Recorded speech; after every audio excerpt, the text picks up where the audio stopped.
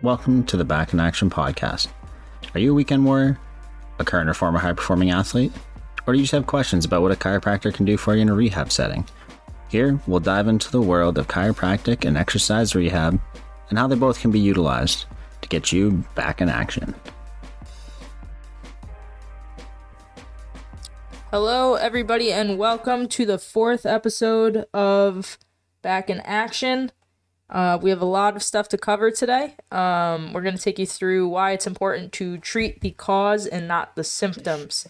So when we think about this, we tend to think of, in today's society, a lot of the times we focus on, I know like when you go to the doctors, they focus on giving you some pain medications or drugs to help you with whatever symptoms you're having, but they don't necessarily get at the root cause of the issues.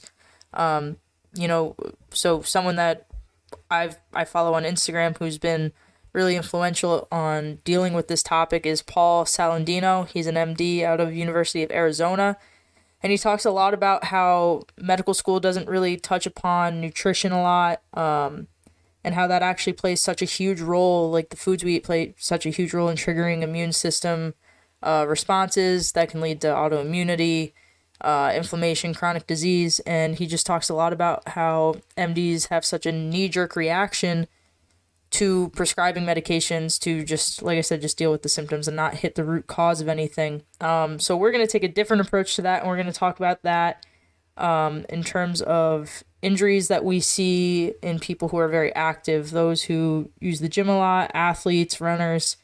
We're going to get into all that and give our kind of spin on it. So I think, Connor, you wanted to start us off by talking about some of that, correct? Yeah, for the something I use quite a lot in practice is assessment of movement patterns and all that, and kind of getting towards the root of the, lack of a better term, problem, more or less than treating what symptoms might be at the forefront. So what I like to do a lot is, we'll say if somebody we'll say hamstring strains, because that's one thing that I kind of have a little opinion about, is something so strong like the hamstring is typically a muscle that just isn't usually the cause or the symptom. It's the symptom. It's not usually the cause of all of that. It usually comes down to poor movement patterns and stuff in through like the ankle. Definitely from, if you think about running and all of that, you think of some pro athletes running up and down the court or the field, and if they've had multiple ankle sprains, their mechanics are definitely thrown off along the chain, and it's going to go to the strongest spot, and that is that of the hamstring. So hamstrings very rarely will just go out on their own or become like a hamstring strain on their own. It's definitely through a lot of like poor mechanics, whether that be through the hip or through the ankle itself. And also kind of see a lot of that in knee pain cases as well. That I know a lot of it comes from the ankle, but also a lot of it can come from the hips. And having bad hips can definitely lead to further problems down the line, whether that be knee, ankle, or anything like that. Just kind of assessing the whole movement pattern as one, and not just the symptom that might be presenting in your office. And there's definitely been a couple courses that I've taken to have really hammered that home for me. And that's kind of how I view most of my practice, is doing all of that. Yeah, I'm happy you brought up the runner example again.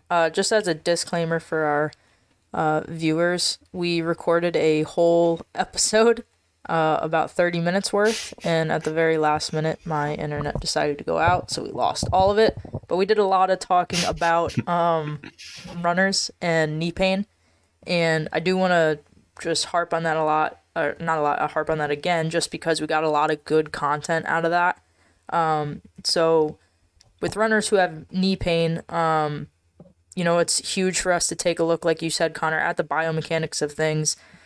Take a look at the wear on the bottom of their shoes, see if they're overpronating, if the knee's deviating medially, and just looking at the surrounding tissues, the gastroc soleus, make sure the Achilles is functioning properly, make sure that the glutes, there's no huge issues there, and like you said, checking ankle mobility and hip mobility are also two huge components, and that's a big reason why we say treat the cause, not the symptom, because a lot of the times the main complaint might be the knee, but the knee's not the problem. And we have to go and kind of navigate our way through to detect where that problem is so that we can help our patients get out of pain, and we can help them come up with ways to work on stability or work on strengthening or loosen things up if we need to do that as well. And I wanted to ask Austin, obviously, like it's kind of going verbatim how our last one went, but if you want to give your 2 cents on that, just talking about treating the cause, not the symptom, and then I just have a question for you when you give your input on that. Yeah, definitely. Welcome to 4.5. Yeah, cause versus the symptom. Yeah, definitely just like for me, it depends obviously what your patient is dealing with, but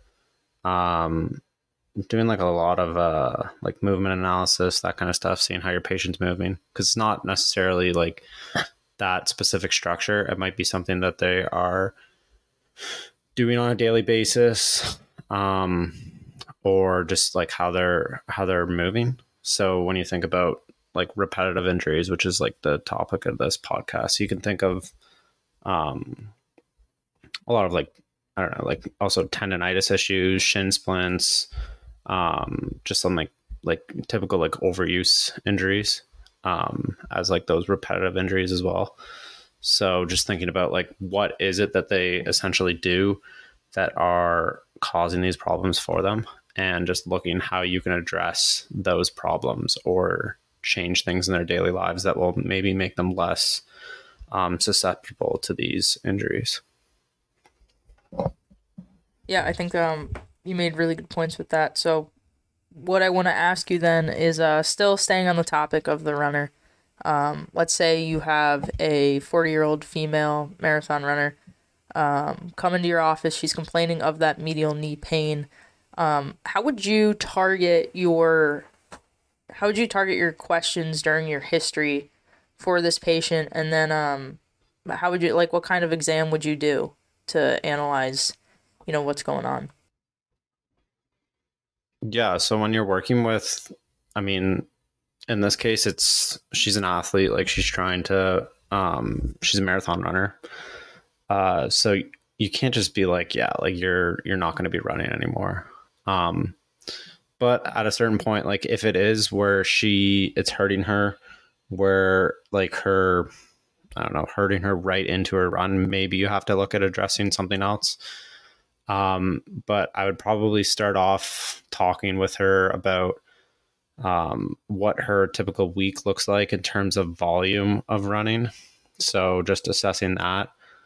And then ask her if her training has changed at all, or if it's kind of stayed the same, and if this has been something that she's dealt with before. Because obviously if it's a repetitive issue, then maybe you have to address, okay, where is she lacking? Like, is it a strength element?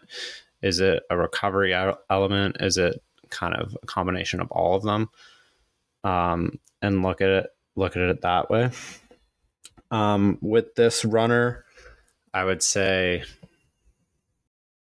just like addressing like what her goals are. Like obviously if there's something that is coming up soon, you're going to have to address that a little bit sooner rather than later. But with her and this medial knee pain, just seeing kind of what bothers her. So then if you go further into an evaluation, what motions, what loading through the knee kind of bothers her.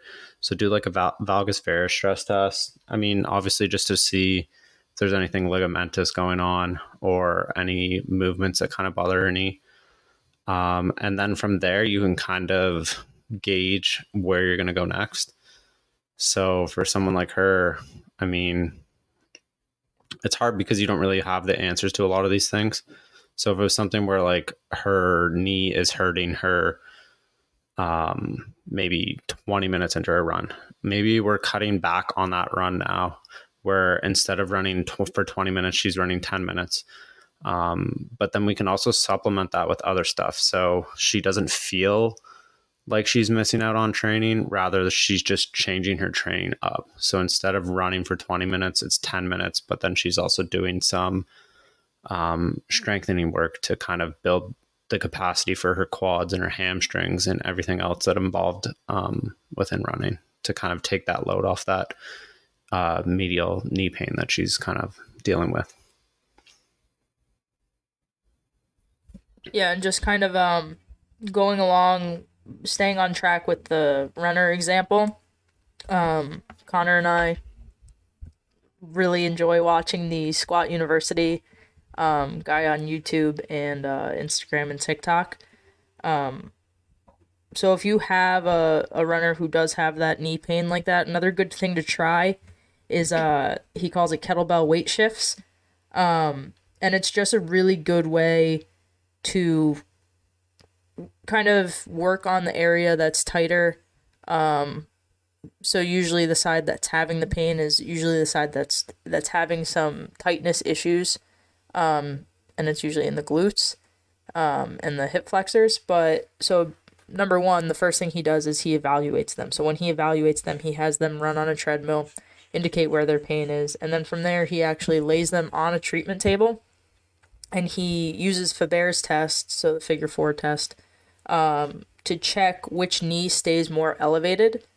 So in reality, he's seeing which one's closer to the table, and the one that's further from the table is the side with the tightness. So then he gets into doing these kettlebell shifts, and Connor, you explained it as essentially a excellent way to do hip mobility, and it's kind of like doing a lateral lunge from a one knee stance. And obviously you're going to lean into the area that you're going to lean into the problem leg, so the problem leg will be in the air. And you really want to emphasize squeezing the glutes, shifting towards that foot. And you should really feel a stretch in your groin. And he always says, hold for 5 seconds and do it 5 times. And then another really good exercise that he gave on top of that is doing, he called them open pack clamshells. And you're going to do that with a resistance band around your knees. So we all know how to do clamshells. So just hold that open position, hold that for 5 seconds, do that 5 times, and then he reevaluates the runner to see if their pain went away. And it's pretty miraculous how quick people notice differences. I mean, I don't know if that's just for the sake of the videos or not, but I mean, he gets great results, and I think that's a great thing to try if you have runners who are suffering from knee pain. Connor, I don't know if you wanted to touch on that or if I explained the kettlebell shift well enough. Yeah, no, you did a really good job of that. It's pretty much just like a side lunge with the kettlebell pulling it towards the ground. But when it comes to like people like that, I know it's going to be hard to teach them and kind of preach that sometimes less is more. And I know we talked about it 2 podcasts ago. It kind of comes down to the mindset of the athlete. And if they're willing to accept that, okay, I get pain at this point, so in order to get over that hump, I must first come back, get some active recovery, and then work through that. That kind of is something that more higher performing athletes are going to be more well versed in, is something along those lines. So really just, again, it comes back to preaching mindset and talking about being okay with doing less for the meantime, but obviously doing something still that's pain-free. And I feel like a lot of the patient population is so caught up in, oh, I have an injury, I need to rest for this amount of time. And really all they're doing is just putting themselves further back on their healing process. And I know a lot in Western medicine and all of that, it's historically been a lot about resting and taking time off and letting the body heal itself. But really, the body heals itself through motion. So keeping that motion is definitely something that we need to be able to preach in our clinics. So yeah, keeping the body in motion is the best way to heal itself, I think. Yeah, for sure. Either one of you can take this question, but what are, and I don't mean to harp on runners so much. I know I said that on our last take too, but it's just a really good example, especially for this next question I have, which is how do you combat overuse injuries? And I mean, it can be attributed to any sport in general, but especially for runners who, they love to, I don't get it, but they love running so much. They're psychos. So you can't obviously tell that person, anyone who's like so into it and has a routine to run every day, you can't just tell them stop running outright. Like anyone who loves it, they're not going to want to stop. They're going to want to do things to get better. But how do you combat that whole issue of a possible overuse injury occurring down the line? Yeah, I think like overuse, like you said, obviously in the word itself is overuse. So trying to get them to kind of modify it in a sense that will allow their tissues to reheal. So if you can modify it where they're maybe not going through as much volume on a daily basis or a weekly basis or whatever time measure you want. So kind of modifying that. Connor made a good point about like the whole mindset aspect of it. So like when you're working with athletes, like trying to kind of make them realize that this is going to help them in the long run rather than hurt them. But yeah, just trying to like modify their activity.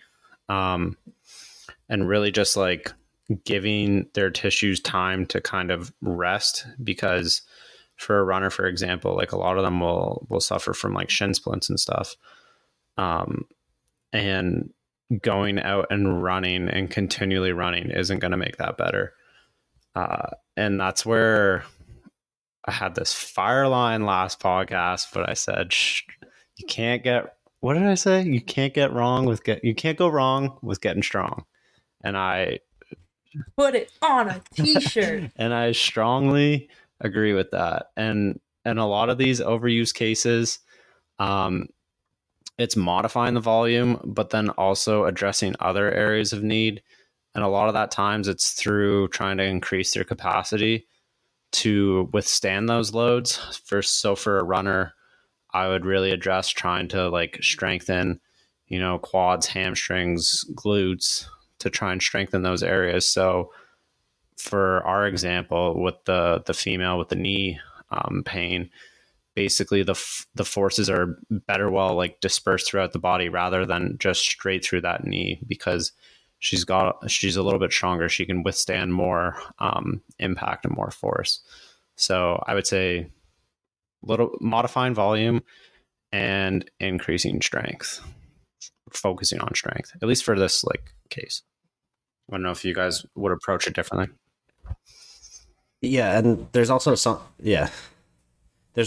to be said about if, like, say she gets, like we said, after like 20 minutes or something like that, you're doing a 15 minutes of running and then another form of cardio, like either like swimming, hopping on the bike, or even the elliptical. Just keeping the mode is different, but the result is going to be the same at the end. You're just increasing cardio, like increasing your cardiovascular health and like capacity and all of that. So kind of combating that is, you're like, okay, so we might be taking away some of your run, which is the thing that gives you pain, but we're going to supplement it with another form of cardio to keep that same level. So you're not going to go down on anything, but we're going to give your knee and your hips and stuff like that just time to kind of get acclimated to the form, like the force that's going through them and all of that. But definitely the strength thing is something that we'll harp on for forever. Is like Austin said, you can't go wrong being strong or getting strong.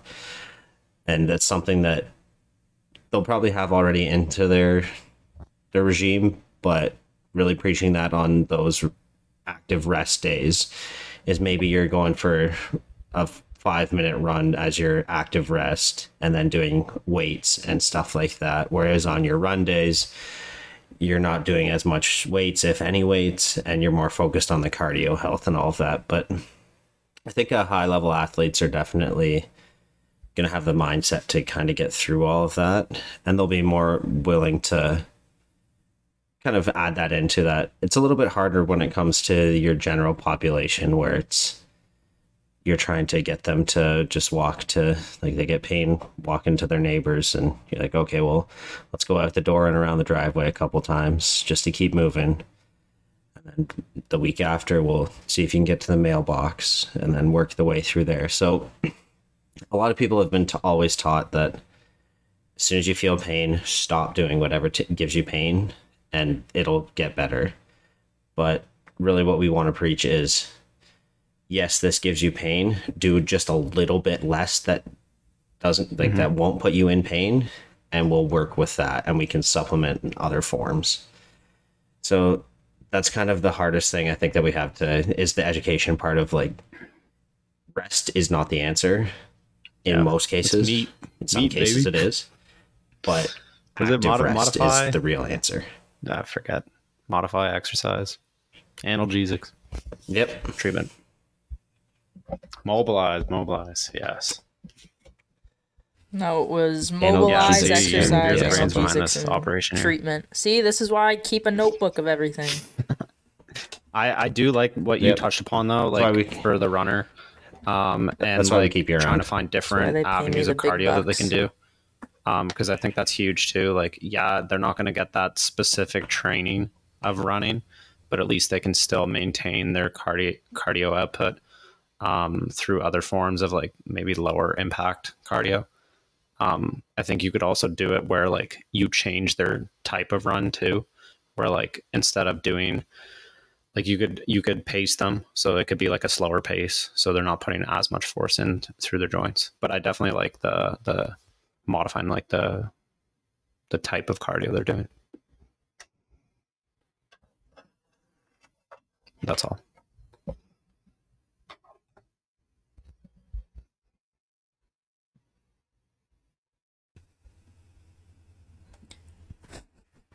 All right, so let's talk about some of the recent injuries that we've had, and what kind of rehab we did to, either if we got it from someone else or if we came up with it on our own. Just talk about your injury and what you did to rehab it, and just touch upon maybe if it's going well or what you think you can improve upon. Well, I know you got a pretty good one, Bridget, so why don't you tell people about, like, the story that you have that we're all well versed in, because it seems like we've kind of been treating you as a whole. Yeah, so I have been dealing with a lot of left-sided SI pain, as well as just kind of just, like, pretty, like, deep low back pain whenever I'm doing RDLs or deadlifts.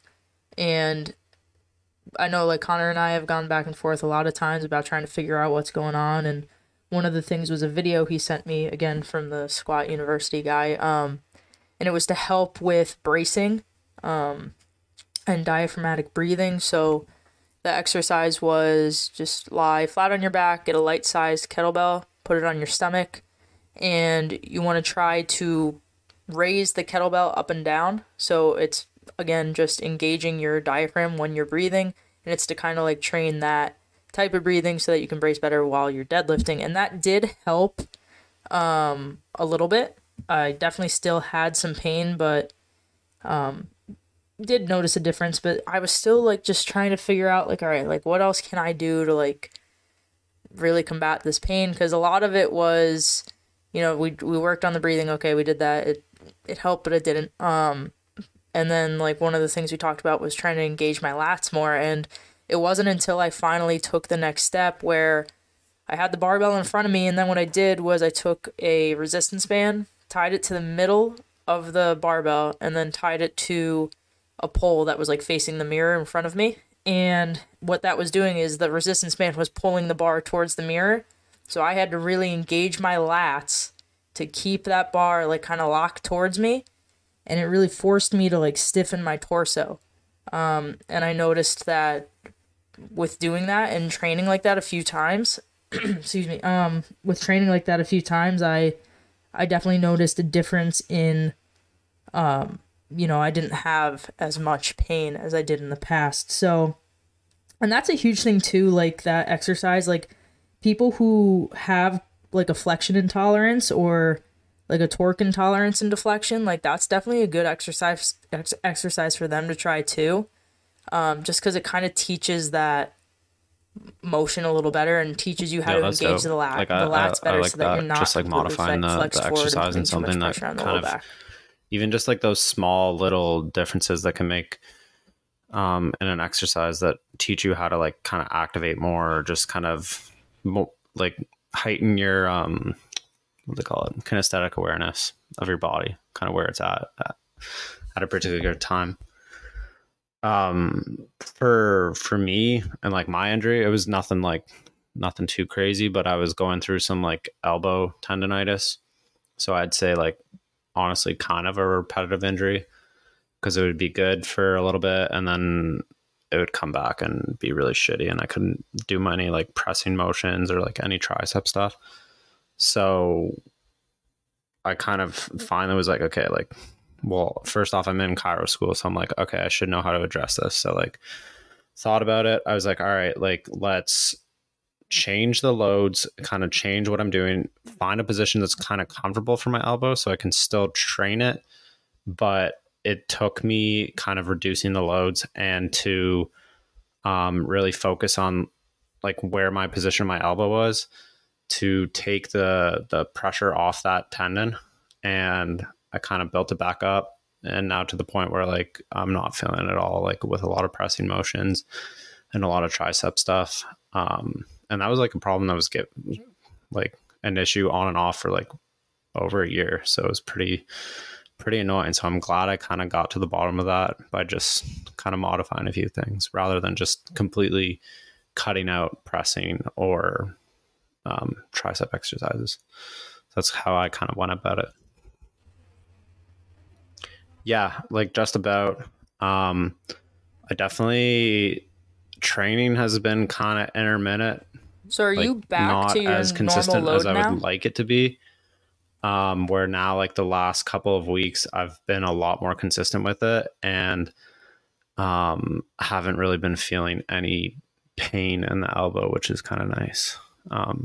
Because it was definitely giving me problems for a while there.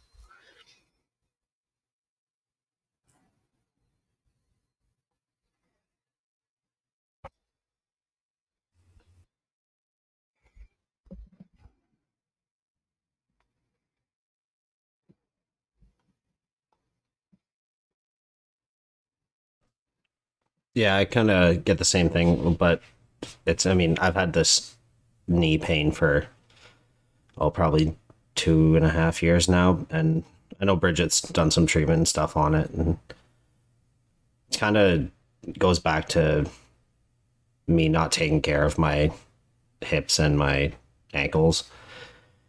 Playing hockey for a long time, you've developed what everyone likes to call hockey hips, which is just shitty hips. And that being said, it's my ankles, I've sprained them more times than I'd like to admit. But definitely know that my knee pain isn't coming from my knee. I've never done anything to my knee, but I've done so much to my hips and ankles that it got to the point where I couldn't really squat heavy without having almost excruciating knee pain. And with that exercise that Bridget was talking about earlier from Squat University, that kettlebell hip shift, doing that along with some like weighted ankle mobilizations and stuff has definitely helped me be able to squat in general, and then be able to squat a little bit heavier without as much pain. Still have a little pain here and there, but I know this isn't something that happened overnight, so it's not going to fix itself overnight. And that's something we preach to a lot of patients too, is your 20-year back pain or knee pain didn't just come on overnight. So unfortunately, we're not going to be able to fix it overnight, and we kind of have to get right to the root of what may have caused this when you were younger. So something like that is something I've had to deal with, and now I'm back moving decent weight and not having nearly as much pain. And I do these probably 10, 15 minutes before my leg day workout, and it seems to help quite a lot. So it's definitely something I'd encourage everyone to add into their even daily workouts to mobilize the hips and the ankles. That's where a lot of people's problems in the lower extremity are going to rise from. Yeah, I definitely think that's a good thing to try out. And definitely, if you don't follow him already, you should give the guy from Squat University a follow, because he's got some great content. While you're at it, you can give the Back in Action podcast a follow on Instagram as well.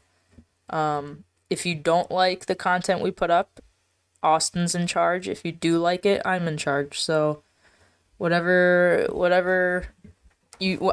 feedback you guys give us, if you have questions or anything, feel free to reach out. All right, so I think we're going to wrap it up for tonight. And I think next week we're talking about, what do I got on here? Program design, key principles when lifting, and what to do if you're solo training. What are some basic technique ideas you should focus on, and ways you can mitigate injuries and the risk of injuries.